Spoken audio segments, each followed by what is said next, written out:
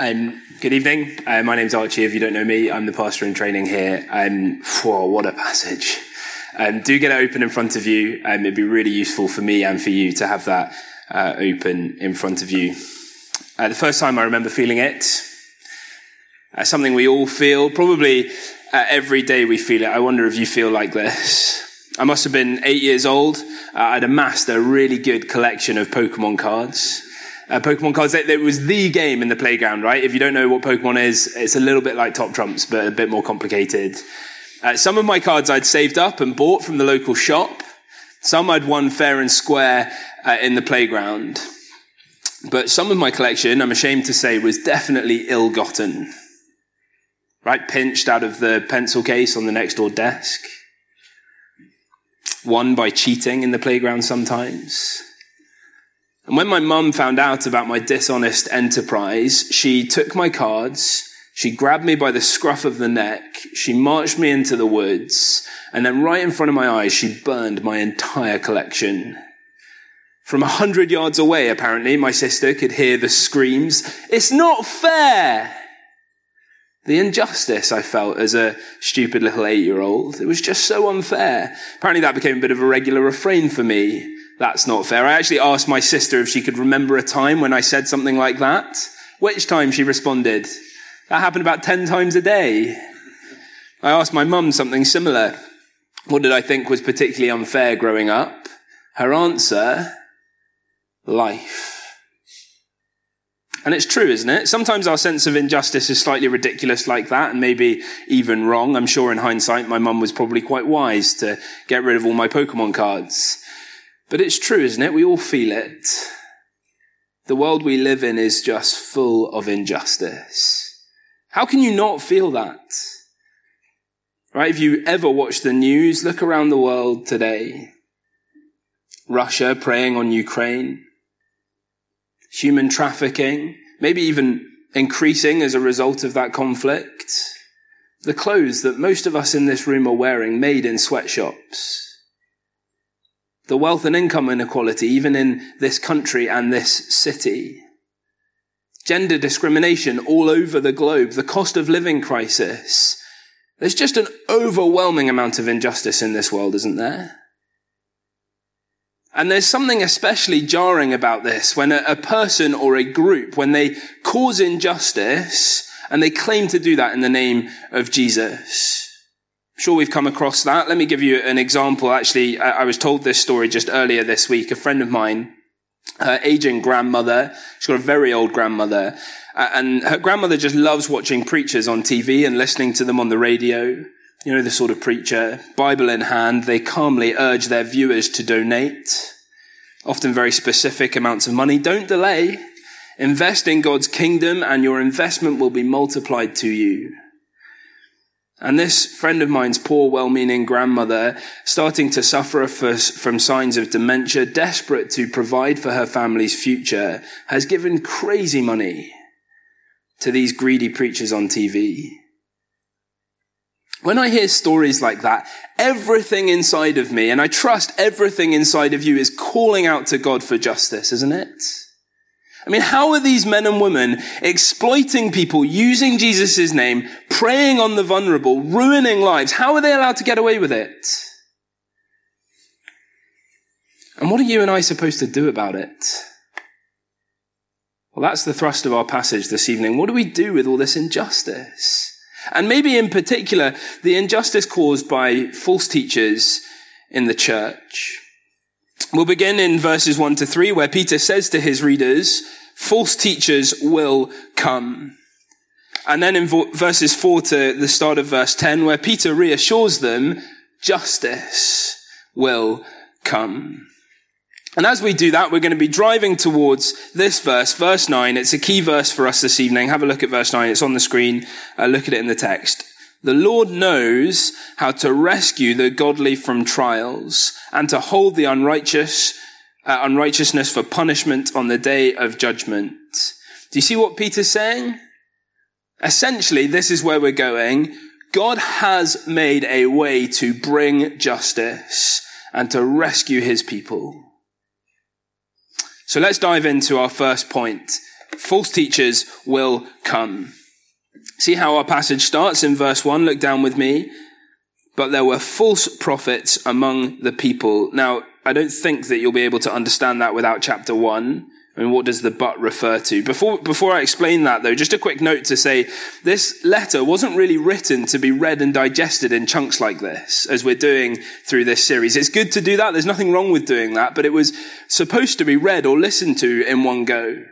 And it actually only takes about 10 minutes to do that. On the Bible app, if you press play on whatever translation you've got, it'll take about 10 minutes to listen to it. Why not try and do that a couple of times this week? Maybe 10 minutes on the bus. Listen to it as you walk to work or do the dishes. It's a really good thing to digest a letter like this in one go as it was written to be digested. Our Pete Irvin, preaching last week in the second half of chapter 1, he said this: remember, we can trust God's word. Jesus will return in power. Right, have a look at verses 19 to 21 of chapter 1. Just scan your eyes over those. Peter, the Apostle Peter, writing this letter, he's writing there about the Old Testament prophets. And he's saying that because the Holy Spirit was speaking through them, and because God's promises through them have been and are being fulfilled, we can trust what they said. So we can trust that Jesus will return to rule and reign in justice. But, as the Apostle Peter begins chapter 2 saying, there were also false prophets among the people. It's as if to caveat and clarify, the Holy Spirit wasn't speaking through just anyone just because they called themselves a prophet. There are lots of examples in the Old Testament of false prophets setting themselves up against the prophets of God. And so, Peter says, continuing in verse 1, it should be no surprise that there are false prophets in his day too. Peter's warning about the false prophets that are going to be teaching amongst them. And so what are the marks of that teaching in this text? Well, two things, I think. It's the things that they teach, and it's the lives that they live. The things that they teach, still in verse 1, see, they secretly introduce destructive heresy. Just think about how different that is to the apostles' witness that we saw in chapter 1. Just there, the apostles' teaching was rooted in eyewitness testimony of Jesus' life-giving glory. It was anything but secret. Their teaching was well known, and it was the truth. It wasn't a new introduction. It was simply a reminder of the gospel, and it was in absolute continuity with God's Old Testament prophets. These false teachers, on the other hand, what they teach is secret. It's new, introduced, destructive, and it's divisive. That's really just what heresy means. It couldn't be more different at its root. And what does this teaching lead to? Keep reading with me. They will even deny the sovereign Lord who bought them. In other words, their teaching is so wayward, it is so false, that it's actually a departure from saving faith in Jesus. Secret, new, destructive, and divisive. This is the things that they teach. And friends, I think it's probably fair to say that the same is true today. Right? False teaching can take many forms. We'll have a chance to discuss some of those later on. But most common, I think, probably in our country and in our city today, I think, maybe just to fuel your conversations later, is a teaching that basically says that the Christian life is always an easier life. That faith equals comfort, healing, happiness. Doesn't sound so bad, that, does it? Like, it doesn't sound like that bad of a false teaching. But friends, it's so destructive. Because when the follower of that teaching finds the Christian life as it is to be a difficult life, a good life marked by hope, but difficult, in that disappointment, how many walk away? Generally speaking, today, false teaching, it's not changed. Whatever it is, the things that they teach are secret. Right, they require some kind of special access or knowledge or insight, maybe from a particular leader. They're new introductions, probably requiring something additional, something more than Jesus to be really Christian. They're destructive because they ultimately lead people away from life-giving faith in Jesus. And they're divisive because they cause people to walk away from his church. Hasn't changed. But notice also the lives that these teachers live. In verse 2, many will follow their depraved conduct and will bring the way of truth into disrepute. That phrase, depraved conduct, is really more specific than that. It's sexual immorality, indulging their sexual desires however they please. And so even when what they preach looks something like the way of truth, what they teach by the lives that they live, by example, is contrary to the gospel. And it ruins the reputation of the Christian community and its message. It's the lives that they live.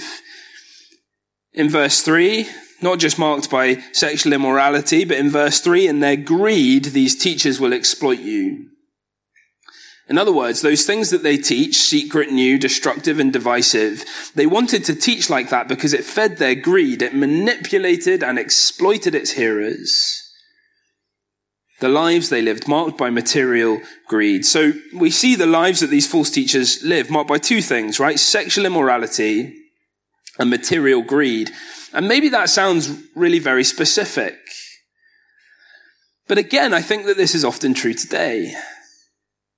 Sometimes today's false teaching actually explicitly encouraging people to live these sorts of lives, denying what the Bible says about sexual ethics, moving the goalposts of what sexual morality is, encouraging people to indulge whatever their desires.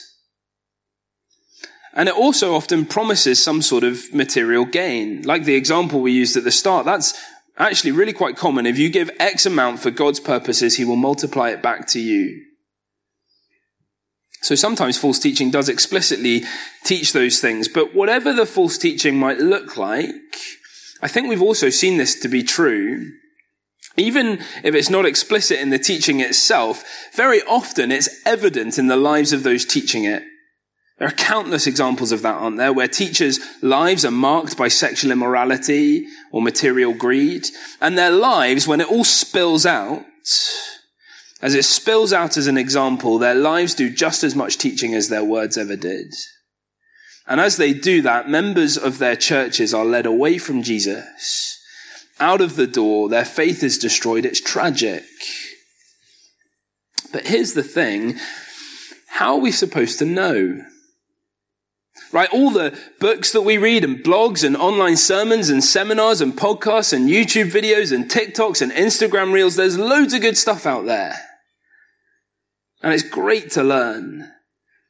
But it's just so difficult in the world that we live in with all the information that there is. How are we supposed to know? And we don't just want to mindlessly bash all the teaching that we get in order to work out whether it's false.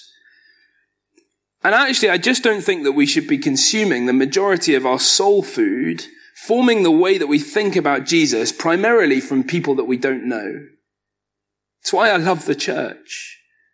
It's one of the reasons that the church is so important. Our primary input should be from the elders of the church in which we are members, in a place where we are known and loved, where we trust that our leaders are prepared to ask each other tough questions and hold each other accountable, where we know that they're helping each other avoid these things, sexual sin and material greed, where we see evidence of that ministry to each other in their lives. And so I've been slightly dreading saying this all week, but to the elders in the room, just specifically to you, a plea from us, the members of this church, be brave enough to challenge each other. I don't think it's unfair to say that your potential to fall into sexual sin and material greed is the greatest threat to our mission and witness as a church. It has the potential to lead our people out of the door of this church, never to return, destroying their faith. What are you doing about it? Will you hold each other accountable? Peter says these are the things that mark them out. Their teaching pattern is secret, new, destructive, and divisive. and their lives are marked by sexual immorality and material greed. False teachers will come. And I don't know about you, but all of this, it just makes me really angry. Right? Some of it I'm sure is unintentional, but there's just so much clearly willful, intentional exploitation of God's vulnerable people, and everything inside of me is calling out to God for justice. For God to do something about it. We live in this world that's just full of injustice. Why will our God not act? Well, Peter says, justice will come. Remember verse 9, key verse for us. God has made a way to bring justice and to rescue his people. See the second half of verse 3? For these false teachers in particular, their condemnation has long been hanging over them, and their destruction has not been sleeping. In other words, God sees the injustice of this, and he intends on doing something about it. Indeed, in a sense, he already is. Justice is coming. Peter then uses three examples of God's justice from Genesis, the angels, Noah, and Lot. We're going to unpack each of those, but first, just see how they work, the logic of these verses. Look at the text. This won't make sense unless you're looking at the text. Beginning in verse 4, you see the first two words of verse 4, for if. Then each verse repeats the word if. And then verse 9, if this is so, then.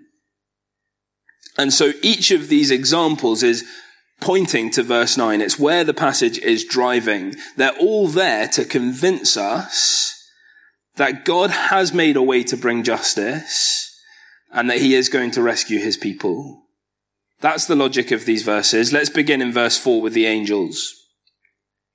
God did not spare angels when they sinned, but sent them to hell, putting them in chains of darkness to be held for judgment.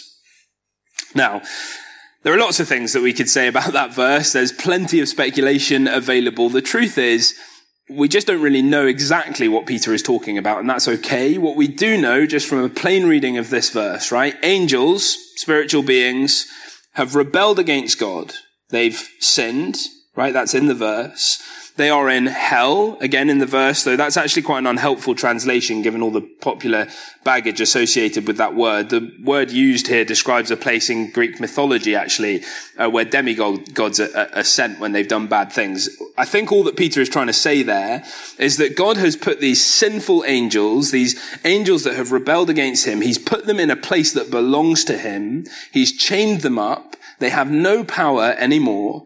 They are under his control, and they're there waiting judgment for their rebellion. That's the angels. Justice is coming for them. Next is the Noah story, probably more familiar, in verse 5. If he did not spare the ancient world when he brought the flood on its ungodly people, right? We know this story. Sin rages across the face of the earth. People everywhere increasingly rebelling against God. In Genesis 6, it's put like this. The Lord saw how great the wickedness of the human race had become on the earth, and that every inclination of the thoughts of the human heart was only evil all the time. It's a pretty damning condemnation of what the world had become. But by God's grace, Noah is found to be a righteous man. And when God tells Noah of his coming justice, when he warns him about the flood, Noah trusts God. And he builds a big boat. And so in verse 4 of 2 Peter, God protected Noah.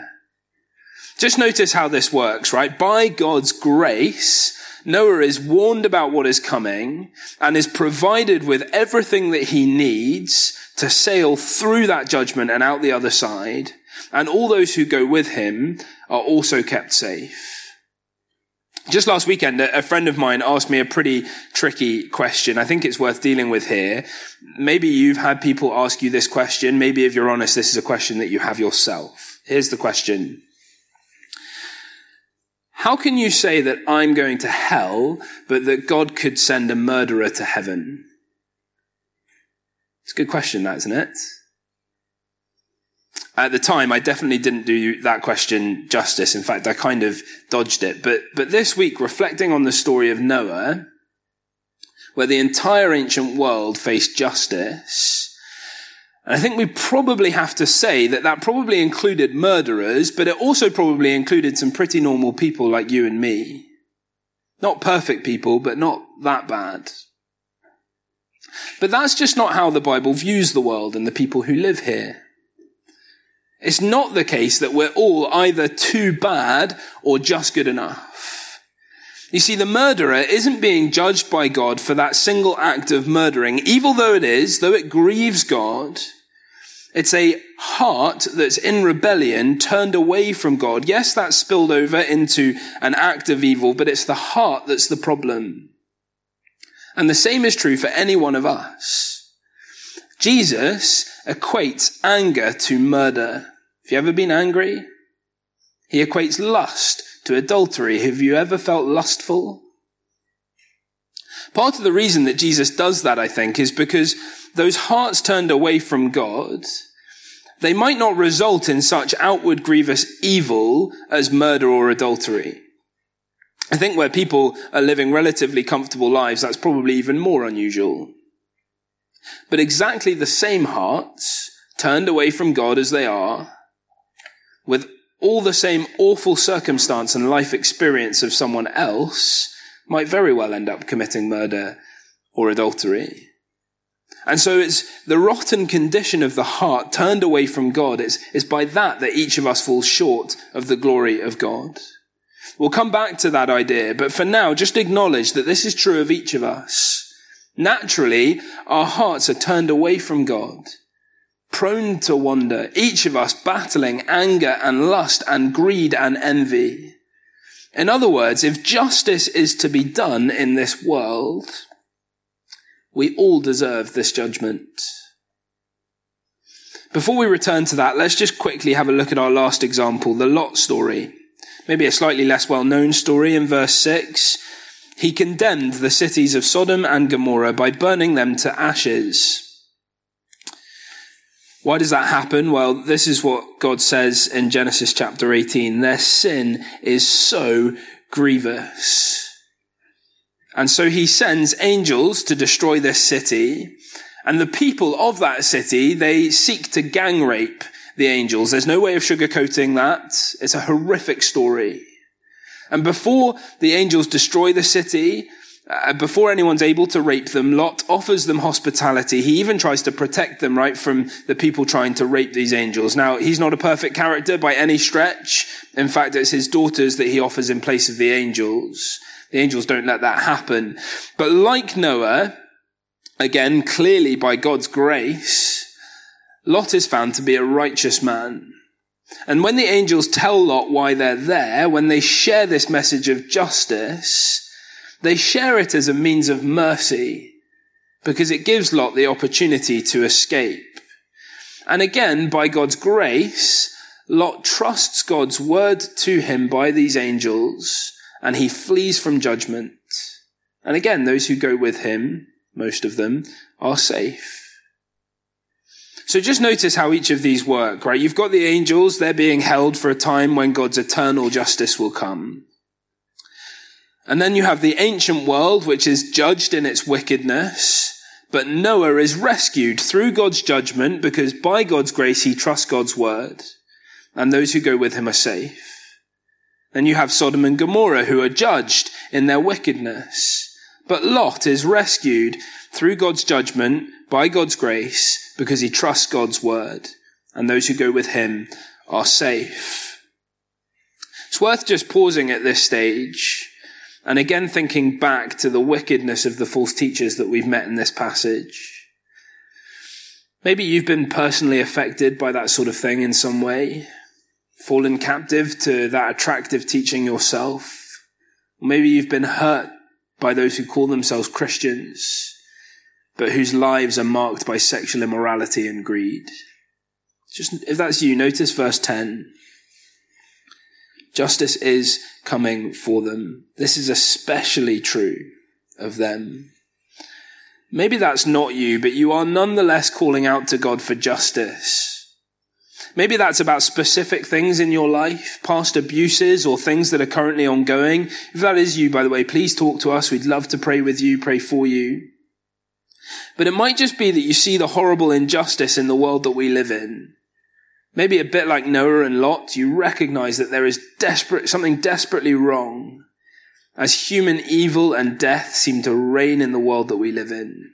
If any of that is true of you, friends, what Peter wants you to know is that God's eternal justice will come. That we can trust his word to us. Because through it, we see that he has made promises. We see promises fulfilled.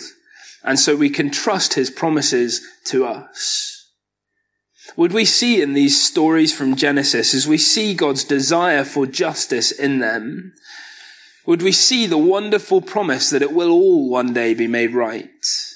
That all will be held to account? That all the exploitation of the vulnerable, all the false teaching, all of the abuse, all of the wars, all of the wickedness of this world, all of it will be dealt with. The world will be made new. Justice will come. Because in verse 9, God has made a way to bring justice and to rescue his people. But there's a tension here, isn't there? How does that work? I mean, if it's true what we said about our hearts being turned away from God, about us falling short of his glory, I suspect we all know that to be true about ourselves. Well, if God really is a perfectly just God, then don't we face this justice too? Are we going to be struck down by the eternal judgment of the flood like the ancient world in Noah's time? And how do we measure that with the claim that God is also perfectly loving? How can a loving God judge us like that? Well, God has made a way to both bring justice and to rescue his people. And it's the person of Jesus. You see, this is exactly what happened at the cross. As Jesus died, God's perfect love and his perfect justice met. As Jesus took the full force of that justice on his shoulders, it is finished.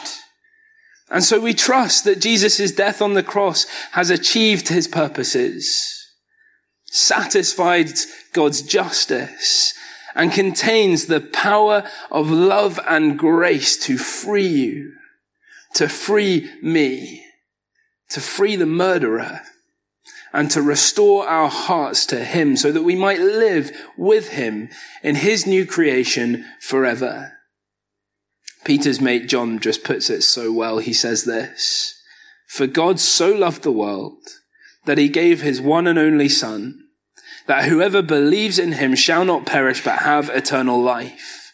For God did not send his Son in the world to condemn the world, but to save the world through him." This is Noah's big boat, right? Well, you get on. Sail through God's judgment and emerge on the other side of the flood. This is the merciful warning from God's angels to Lot. Jesus is his word to us. Will we trust him? Will you believe in his name? Guys, this world is full of injustice. I felt that intensely as I watched my Pokemon cards devoured by flames. I felt it profoundly this week as I heard about those evangelists on TV swindling money from my friend's grandmother, exploiting the vulnerable, and I desperately want justice to come. But if I'm honest, I have to say that there are ways that I contribute to that injustice. I'm sure the kids that I took those cards from as they learnt about injustice, that it was really me. Heart turned away from God, spilling over into action. And justice will come. And you know, I'm going to have to flee to the safety of Jesus. Will I find you there? Will I find you there? Let me pray. Heavenly Father, we recognize that you are perfectly just, that you are a holy God. And Lord, we're so grateful that you are also a loving God. We're grateful for your mercy to us. We're grateful for your word to us. As we see the injustice around us and we recognize the warning of the coming justice and we know that we deserve it too. Lord, we're so grateful for Jesus. We recognize what he's done for us. And we fall to our knees at the foot of the cross, where we find shelter from the storm. Lord, would you send your Holy Spirit to help us, to keep us firm in that faith, we pray. In Jesus' name, amen.